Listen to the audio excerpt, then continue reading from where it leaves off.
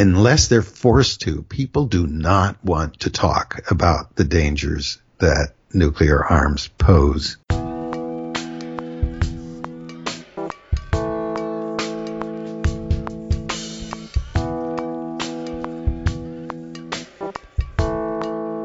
Welcome to the Common Errors in English Usage podcast. I'm here with Paul Bryans, author of the Common Errors in English Usage website and book.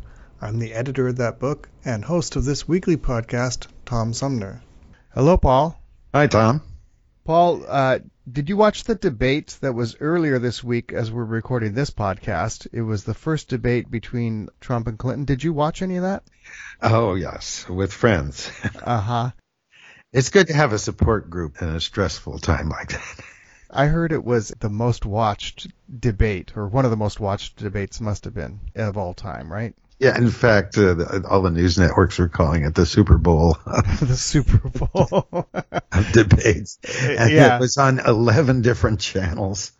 I was moving boxes around in the office here, boxes of books, which our office serves also as a staging area for our books. So I've often had to rearrange things around here. So I was lifting big, heavy boxes of books around, and I sort of had the debate on the computer screen in the background. And I thought that was a good activity to be doing while the debate was running, because it sort of mitigated some of the feelings that I might have had otherwise watching this. Oh, you get to see all of Trump's wonderful facial expressions and Hillary shimmying.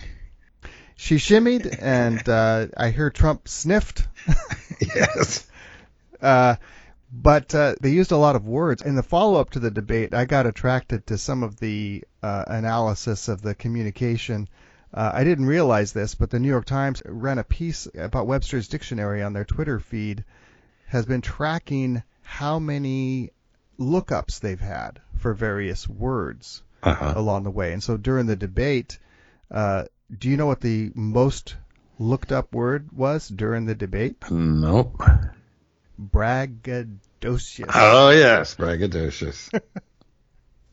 Now, they said braggadocious is such an old word that it no longer appears in the dictionary. So a lot of people, including me... Oh, he didn't just make it up, huh? Yeah, a lot of people, including me, thought, wait a minute, he's making this up. Of course, braggadocio, that's something that's still around, but this is expibraggadocious. I didn't know that word, braggadocious. But according to Webster's, it's too old to still appear in the dictionary. Some of the other words that were looked up were temperament, because Donald Trump bragged. Maybe he said not to be braggadocious, but my temperament is my best quality, or something like that. I'm not sure where that came in the debate. But anyway, his description of himself as his best quality, having a great temperament, which is a little misused, but yeah, there were a lot of misused language in Trump's speech. And a lot of people came up with variations on the song from Mary Poppins with things like super callous, fragile, egocentric, braggadocious. Well, that's good. Yeah. Now, another word that was looked up a lot during the debate was stamina. Oh, yeah. I'm not sure why people had to look that one up. It seems common enough to me you wouldn't run to the dictionary. But I think some of these lookups might be people trying to perform their own little language punditry. Now, wait a minute. How are they using stamina? How are they using temperament? Let me look that up in the dictionary. What is braggadocious? Let me look this up. And in my own mind, anyway, I can create this story about how they use language incorrectly. And maybe that's part of it. I'm not sure. Another analysis that I saw was not related to language, but there was a New York Times journalist who was assigned to watch the entire debate with the sound off. I read that. And he had his own little take on it, which was also a pretty interesting write-up.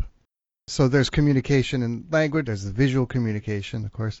But we're mainly interested in language. What did you pick up from the debate? I think you just picked up his sniff there. Yeah. Well, I will admit, I'm feeling a little something this morning. Yeah, I'm probably not fit to be president, but I never said that I was. So what did you pick up from the debate? Well, one of the interesting exchanges to me was when Trump was asked about his attitudes toward nuclear weapons. Now, there's a background to this that I think was in everybody's mind, but didn't actually get mentioned in the debate, which is the story that came out a few weeks ago about, and this was like third-hand reporting, but supposedly when Trump was given his first security briefing as the nominated candidate for president, he kept asking about nuclear weapons, when he could use them, was it the president's decision alone? And the people briefing him in the military and the political side, or the administrative side of things, were really kind of shocked about his casual sort of attitude.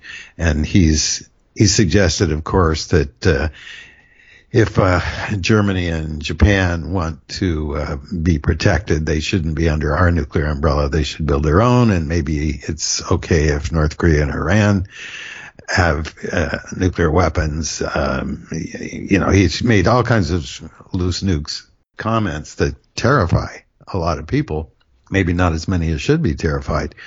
So he knew that all this was floating around, that he was being viewed as somebody who could be very dangerous to hand over the nuclear football, as it's called, which is actually just a set of codes.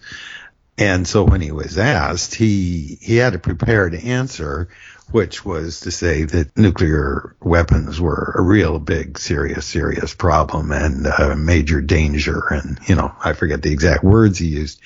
Something he has never talked about before in public, the danger of the arms race. In fact, everything he said before seemed to indicate that he utterly dismissed that idea, and Clinton, of course, chimed in. And so I would say that was one in which he tried to sidestep an issue by coming up with a more sensible answer.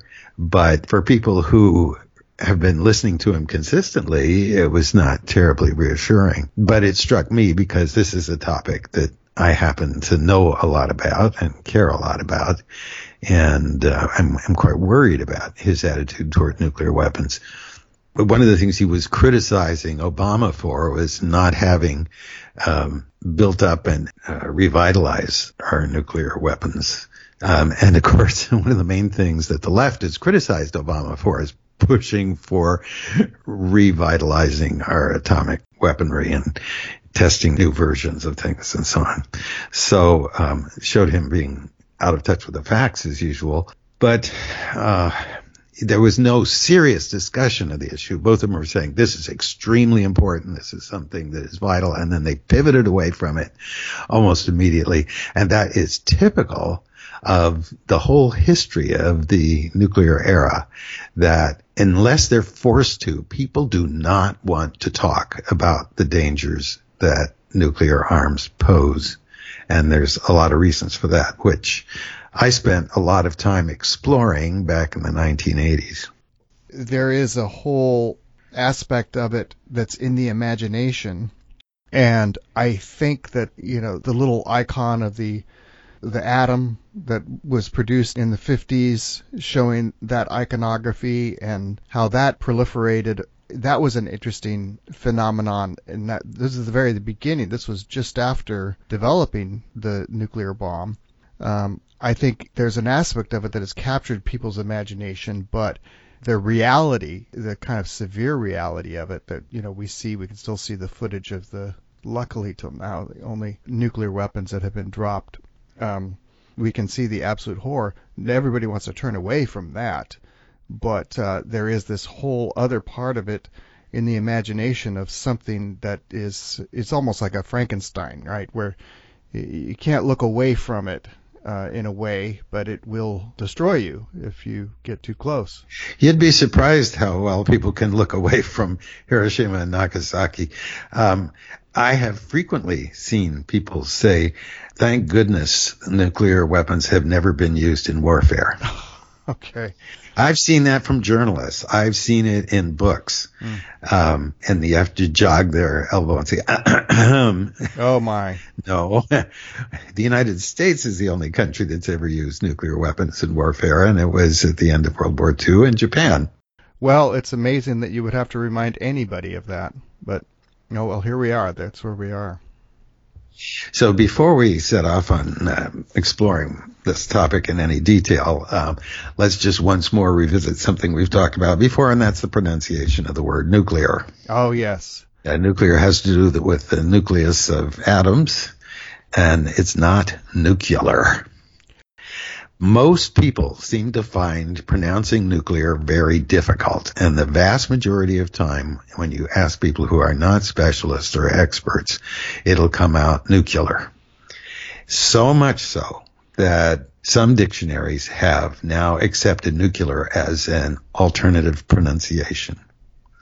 And as I've said before, the problem with this is if you're in an audience, you're speaking to an audience where people care about the traditional scientific pronunciation of the word, you make yourself less credible by saying nuclear. So if you're debating, for instance, on whether we should reduce nuclear arms, and you have a military person or a scientist opposite you, and you're an activist, and if you say nuclear, you just immediately label yourself as somebody whose opinion is not worth listening to. So I think it's worth pursuing. Sometimes it takes practice. I had one colleague who actually worked quite a bit on this subject himself, and I worked with him, and eventually he could pronounce nuclear, but if he was not thinking about it, it would come out nuclear every time. Most of our presidents have said nuclear. Obama is a nice exception. Jimmy Carter. Well, now, I might have been focused on lifting some particularly heavy box of books at the moment that they were talking about this issue, and I guess they did not talk about it very long in the debate. But how did Donald and Hillary pronounce it? Do we know? I think they came out right in that case, nuclear. Okay. So that's a little bit of influence. The interest in nuclear weapons waxes and wanes.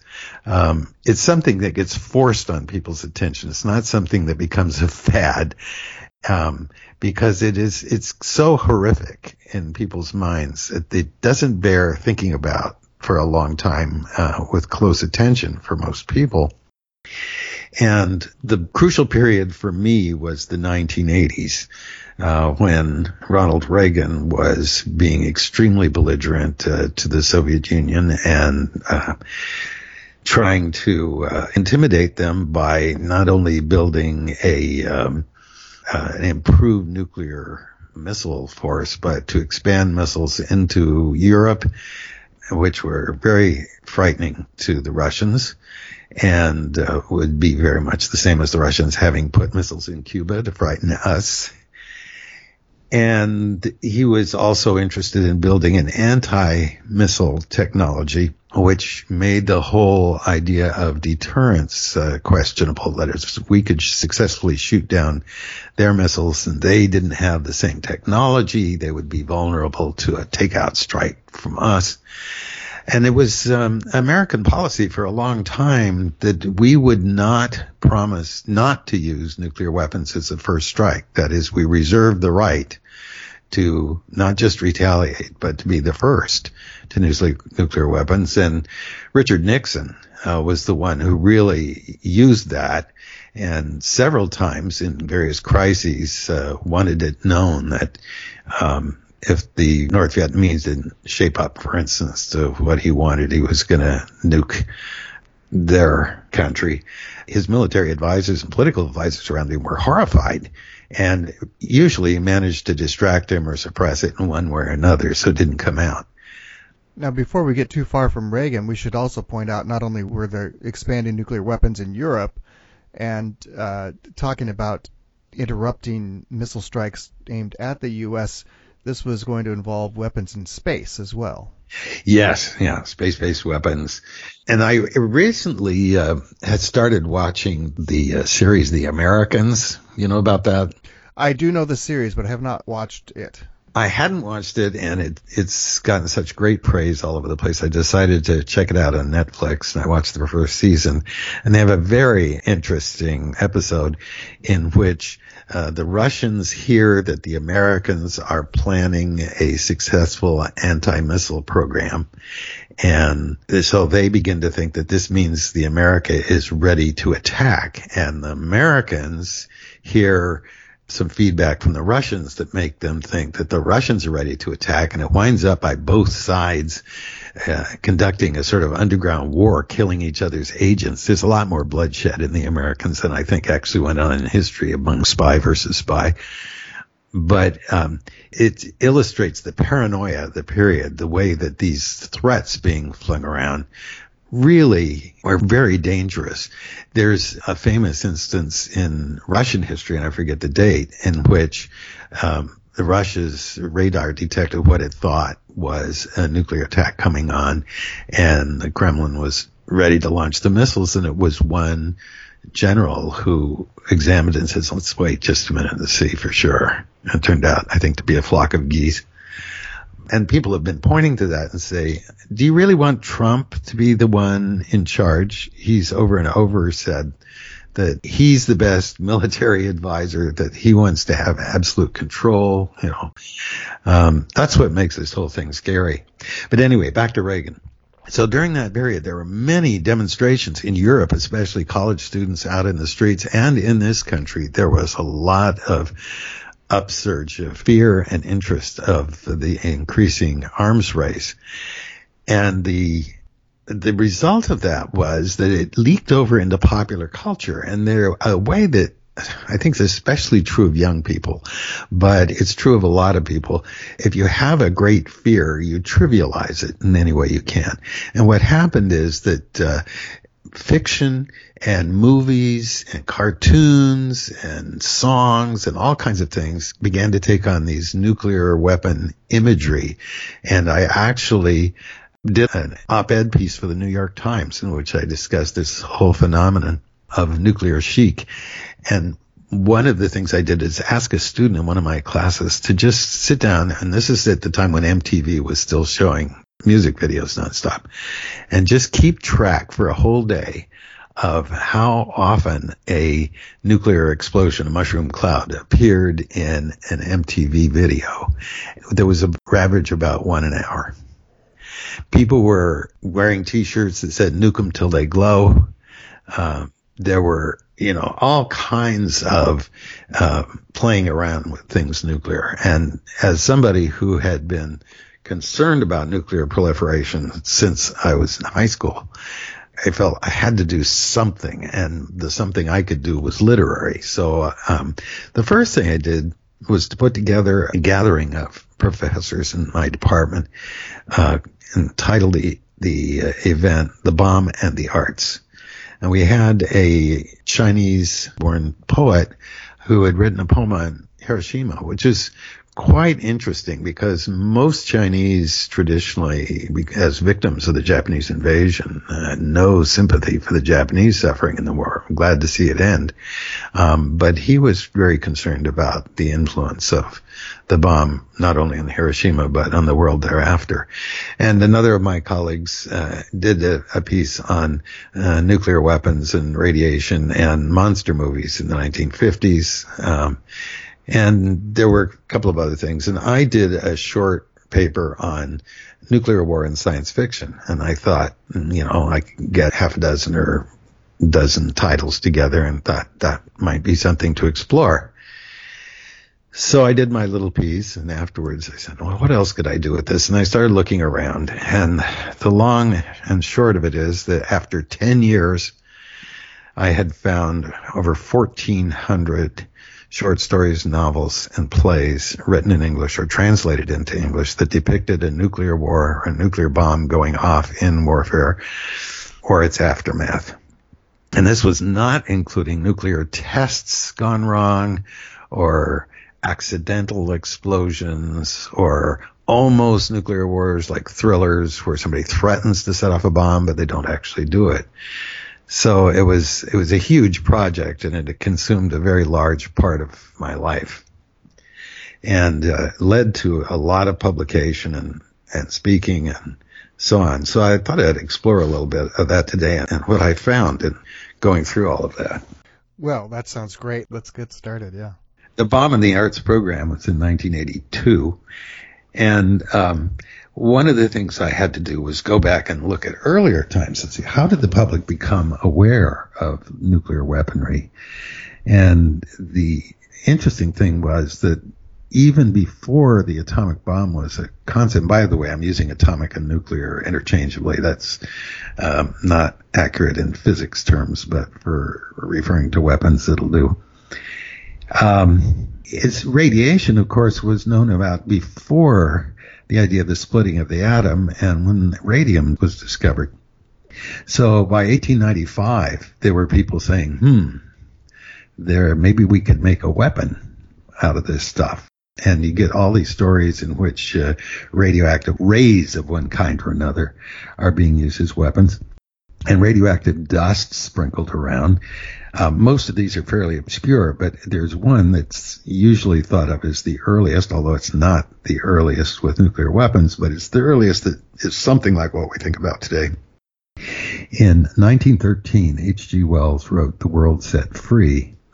It's a fantasy of creating world peace through atomic domination.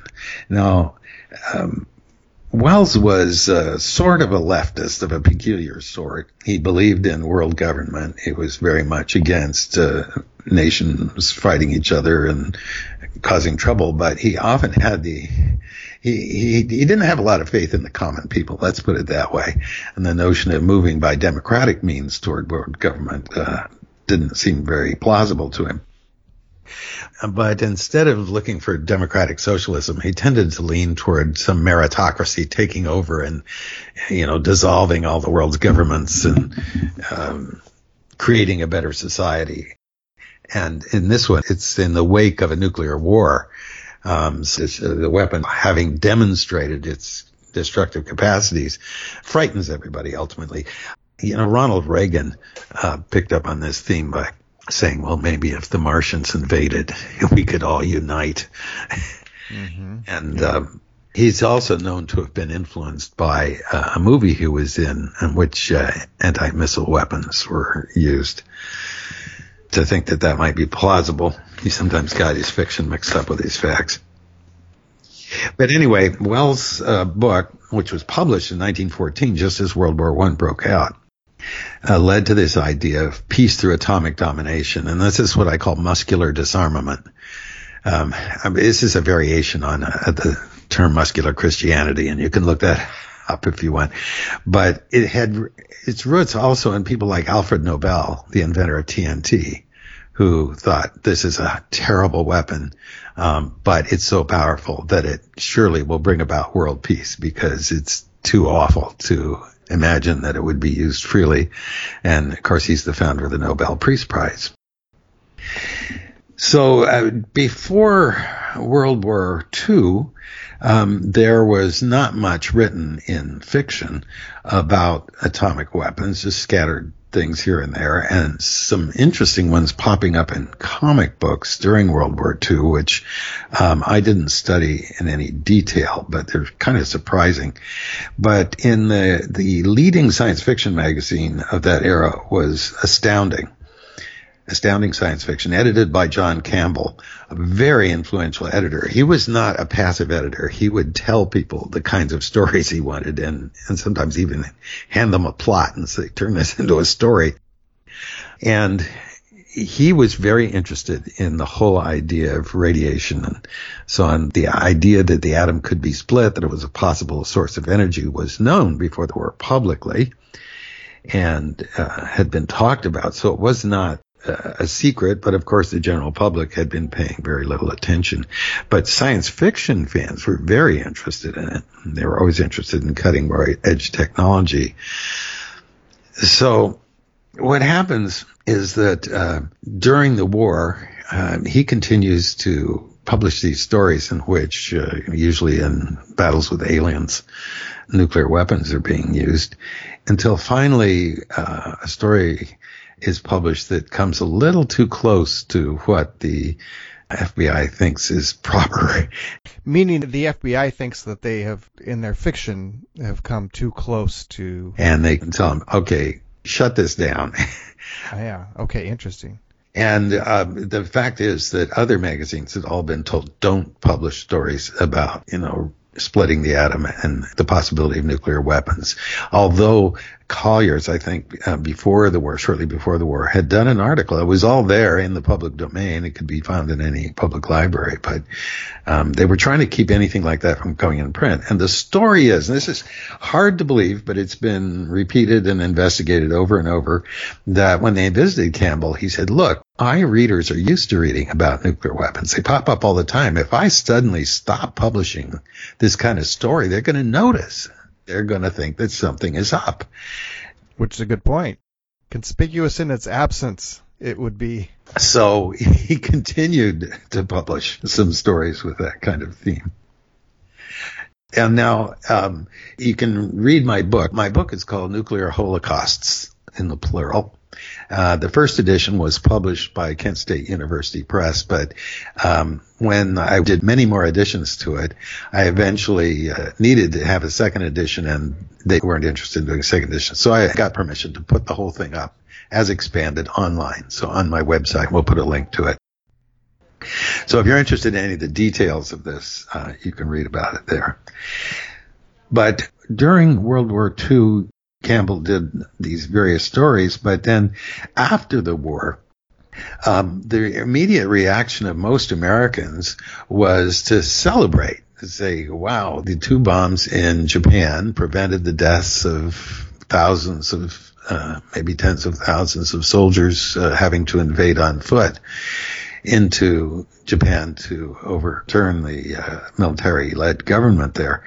And so what we're ushered into is an age of great possibility where power will be too cheap to meter, and we'll all be driving around atomic-powered cars and flying in atomic-powered airplanes. And it was quite a giddy feeling. There was this undertone of fear, but there was a tendency to emphasize the upside. But as time went on, science fiction writers in particular, who tried to always challenge the mainstream in their thinking, it became a dominant theme in the late 50s, early 60s for science fiction to kind of shed optimism and ask, well, if we had a certain innovation in society, either technical or social, what could go wrong? Instead of how could we solve it? It was always what could go wrong.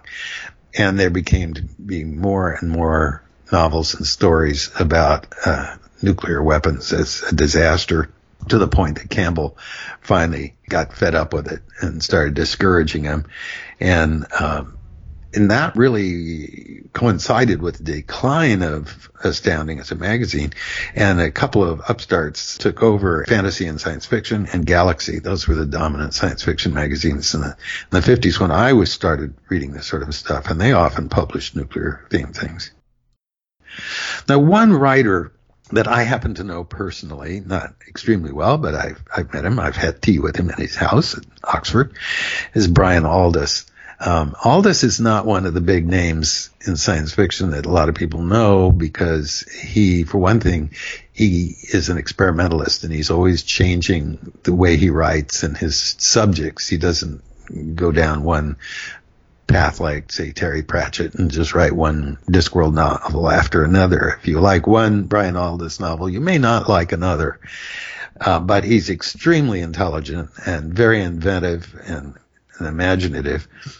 And he was a soldier with the British Army in Burma at the time of the Hiroshima and Nagasaki bombings. And he was really elated to hear that the war had been won. He was surprised to hear about the bombs, but glad they existed, glad the United States had used them. And that was a very common feeling among soldiers and among the public in general, I would say. However, he was interesting to me particularly because over time, his attitudes evolved in order to be worried about nuclear weapons, and in particular fallout. Now, when the initial reactions to Hiroshima in particular in John Hersey's book, which was published in the New Yorker and was the first real depiction of what a nuclear bomb could do to a population. When that first came out, the concern was the immediate blast effects. Of course, the obliteration of things, the burns, and they call prompt radiation. It really took quite a while later before people began to worry about the delayed effects of fallout. And that accumulated as testing programs continued, where bomb tests were taken out. We were finding radioactive iodine in milk and tissues and so on. So Aldous eventually wrote a novel called Greybeard, in which he depicts the sterilization of the human race by fallout. And then Heliconia Winter, which dealt with nuclear winter. And I'll tell the story in more detail about that next time. But he, for me, typifies the evolution that a lot of people went through as they began to think about nuclear weapons in different ways. Yes. But it's interesting that to think about nuclear weapons as a threat for Americans and British alike was something they didn't concentrate much at all until they realized they might be damaging themselves through the fallout. And that changed the whole attitude toward nuclear weapons. Well, we still have a lot to go on this topic. We have famous works that people forget include discussions of nuclear war. We have radioactive superheroes coming up. We have all kinds of various ways that this can go. But I'd like to set it aside for next time and get back to all of this next week. Okay, great. I'll talk to you then.